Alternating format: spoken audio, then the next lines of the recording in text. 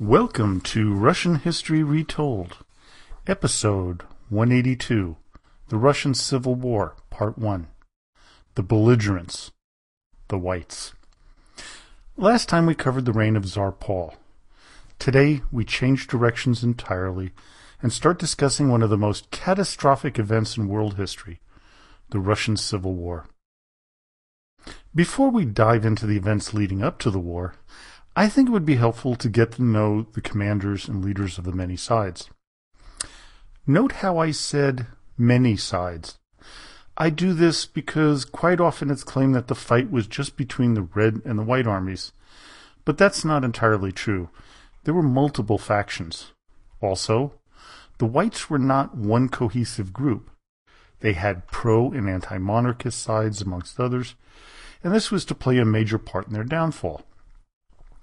Others who would play very significant roles were the Czechoslovak Legion and the Black Army, a powerful anarchist contingent with an estimated strength of over 3 million men, led by the charismatic Nestor Makhno. Let's begin by naming the main characters for the Red Army. We begin with the overall leader of the Bolsheviks, Vladimir Lenin. Now, we know enough about him, I've covered them quite a bit, and the next two men, Leon Trotsky and Joseph Stalin, so we're going to bypass their biographies. The next four are those who we will discuss. They include Jukhum Svicidis, Sergei Kamenev, Mikhail Tukhachevsky, and Mikhail Frunze. On the white side, we have Alexander Kolchak, Lavra Kornilov, Anton Denikin, Pyotr Wrangel, Mikhail Alexiev, Nikolai Yudenich, and Evgeny Miller. Finally, for the Black Army, we've got Nestor Makhno, and I'm going to kind of cover him next time when I cover the Reds, because they tended to be allied for most of the Civil War. So let's start with the White Army leaders, beginning with Alexander Kolchak. Born to a minor noble family on November 16, 1874 in St. Petersburg, he was to become a very polarizing figure during the Civil War. His father was a military man with the artillery and had fought in the Crimean War. Alexander himself went into the Navy, graduating from the Naval Cadet Corps, where he joined the 8th Naval Battalion. He then joined the Russian polar expedition of Eduard Toll in 1900 as a hydrologist. His polar escapades, which included 2 trips into the deep Arctic, earned him the nickname Kolchak the Polar. Next off, he fought in the Russo-Japanese War, initially as an officer of the cruiser Askold and then as commander of the destroyer Serdity. After these assignments, he was given command of a coastal artillery battery. With the war lost, he was captured and served 4 months as a prisoner in Nagasaki. Due to his performance in the Russo-Japanese War, Kolchak was promoted to lieutenant commander. He helped oversee the rebuild of the Russian Navy, which, for all intents and purposes, was destroyed in the 1905 war. His prowess in this program earned him the promotion to vice admiral in 1916 during World War I, where he became the commander of the Baltic Sea Fleet and performed admirably. He was the youngest man to be appointed to the position, and as Orlando Figes puts it in his book, A People's Tragedy, quote, "At only 41, he was young enough to be the son of most of the other field commanders." After he was dismissed as a commander post and his commander post after the February 1917 revolution, he returned to the renamed city of Petrograd to meet with the provisional government. Kolchak took a hard line in his views on how to revive the Russian military. He believed in discipline and the restoration of capital punishment. In conservative circles, he became their darling and the man they wanted to create a form of dictatorship. Because of this and the fear of his accepting the position, Alexander Kerensky ordered him out of the country and off to the United States. General Budberg described Kolchak this way, according, again, to Figes, quote, "He is undoubtedly neurotic, quick to lose his temper, and very stormy. He's a pure idealist, slavishly devoted to a sense of duty and the idea of serving Russia, of saving her from Red oppression. Thanks to this idea, he can be made to do anything. He has no personal interests, no more proper, and in this respect is crystal pure. He has no idea of the hard realities of life, and lives by illusions and received ideas. He has no plans of his own, no system, no will. He's like soft wax, from which his advisors and intimates can fashion whatever they like. It is here that we leave Kolchak until we get into the Civil War itself. Next up is Anton Denikin, who's one of the few people we will be talking about these 2 episodes that would survive the Civil War as well as World War II, dying at the age of 74 in Ann Arbor, Michigan in 1947.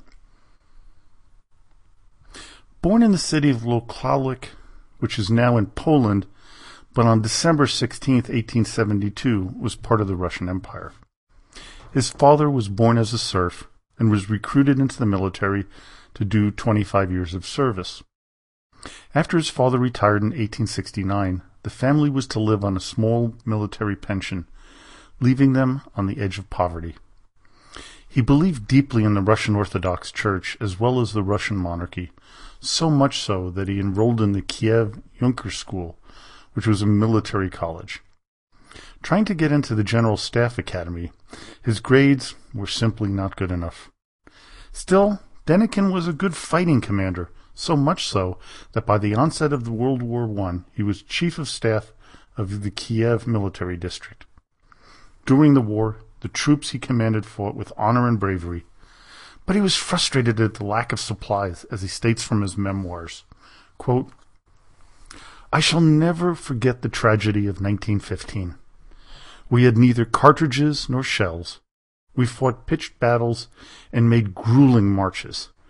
We were exhausted, both physically and mentally. From initial hopes, we were plunged into the depths of despair.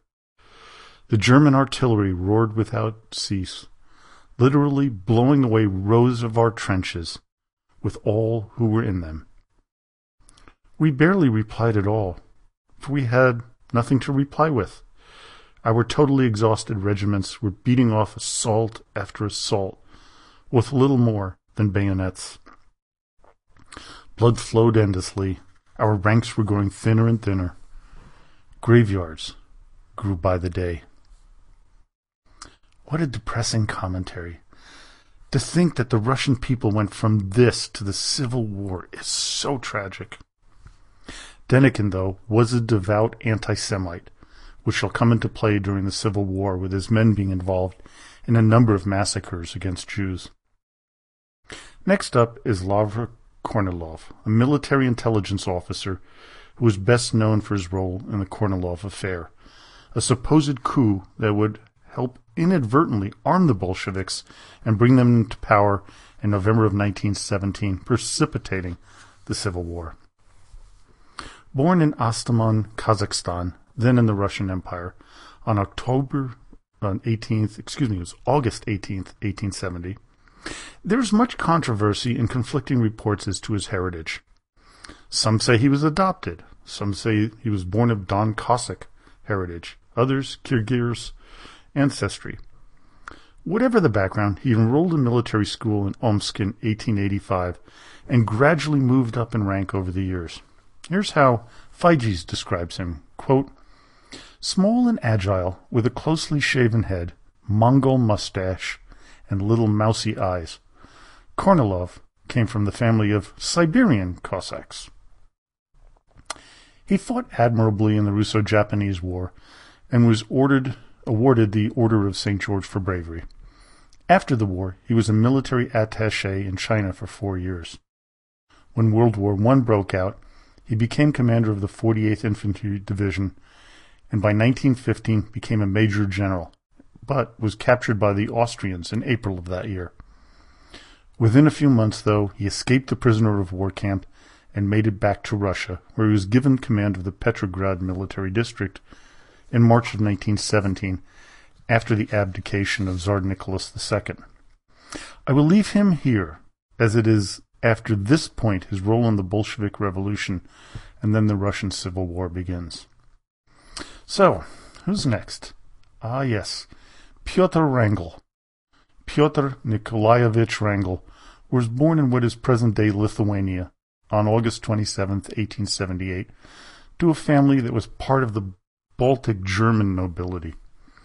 One of his most notable physical attributes was his height of 6 foot 6 inches, or close to 2 meters. He became a commissioned reserve officer in 1902, but left his commission to work on special missions for the Governor-General of Irkutsk. When the Russo-Japanese War began, he re-enlisted and fought well. He was then promoted to become a lieutenant and a member of the 55th Finnish Dragoon Regiment. Seeing some talent, he was accepted to the Nicholas Imperial General Staff Academy. During World War I, he fought with extreme bravery, and by 1917, he became a major general. Wrangel commanded a number of different regiments, distinguishing himself and his men with skill. When it was apparent that the war was ending, he left the military, but was arrested at the end of 1917 by the Bolsheviks. He was released the following year and headed first to Kiev and then to the anti-Bolshevik volunteer army at Ekaterinodar, where we will leave him for now. The next 3 men were minor players, but will come up in our discussions: Mikhail Alexiev, Nikolai Yudinich, and Evgeny Miller. Let's go to Alexiev first. Mikhail Vasilyevich Alexiev was born in Vyazma, Smolensk on November 3, 1857, to a family where his father was an army captain. He went the standard route in military service, graduating from the Moscow Infantry School in 1876, followed by service in the Russo-Turkish War of 1877-78. By May of 1883, he was promoted to captain. From here he headed to the Nicholas General Staff Academy, where he became a professor of military history for 6 years. During the Russo-Japanese War, he served as quartermaster general of the Russian Third Manchurian Army. At the onset of World War I, Alexiev became the chief of staff of the Southwestern Front. In 1915, when Tsar Nicholas II took over the war effort as supreme commander, Alexiev became the chief of staff of the general headquarters known as Stavka until March of 1917, where he made many of the most important decisions of the war due to the Tsar's total ignorance of military matters. His leadership of the war effort has often been called into question, as he ordered a number of questionable movements. And we're going to drop him off right here. Next up is Nikolai Nikolaevich Yudinich, who was born on July 30th, 1862 in Moscow. His father was a minor court official, but Nikolai was seen to have had exceptional skills as he moved from the Alexandrovsky Military College to the General Staff Academy, the years 1881 through 1887. By 1902, he was given command of the 18th Infantry Regiment, which he continued to do through the Russo-Japanese War, where he was wounded in the arm and neck at 2 different battles. His war effort afforded him a number of promotions until his rise to the Chief of Staff of the Russian Caucasus Army.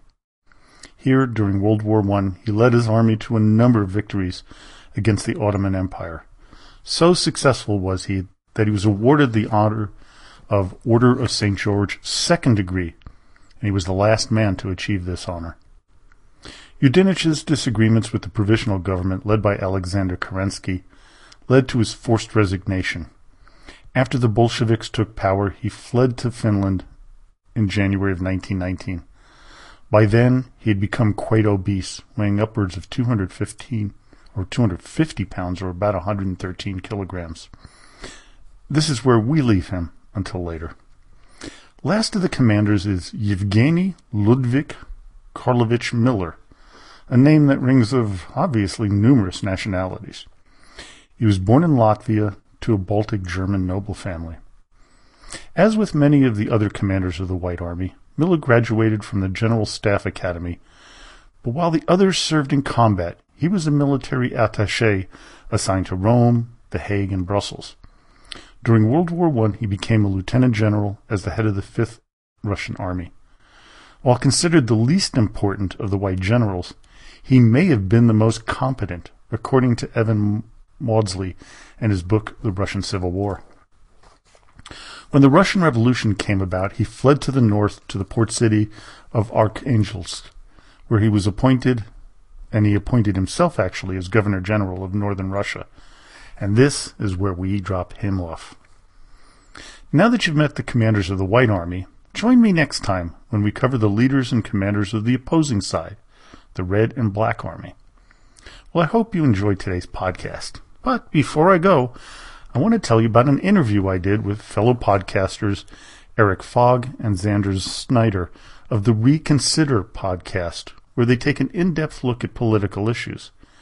You can find them at the usual podcatcher sites or look them up at reconsider.com.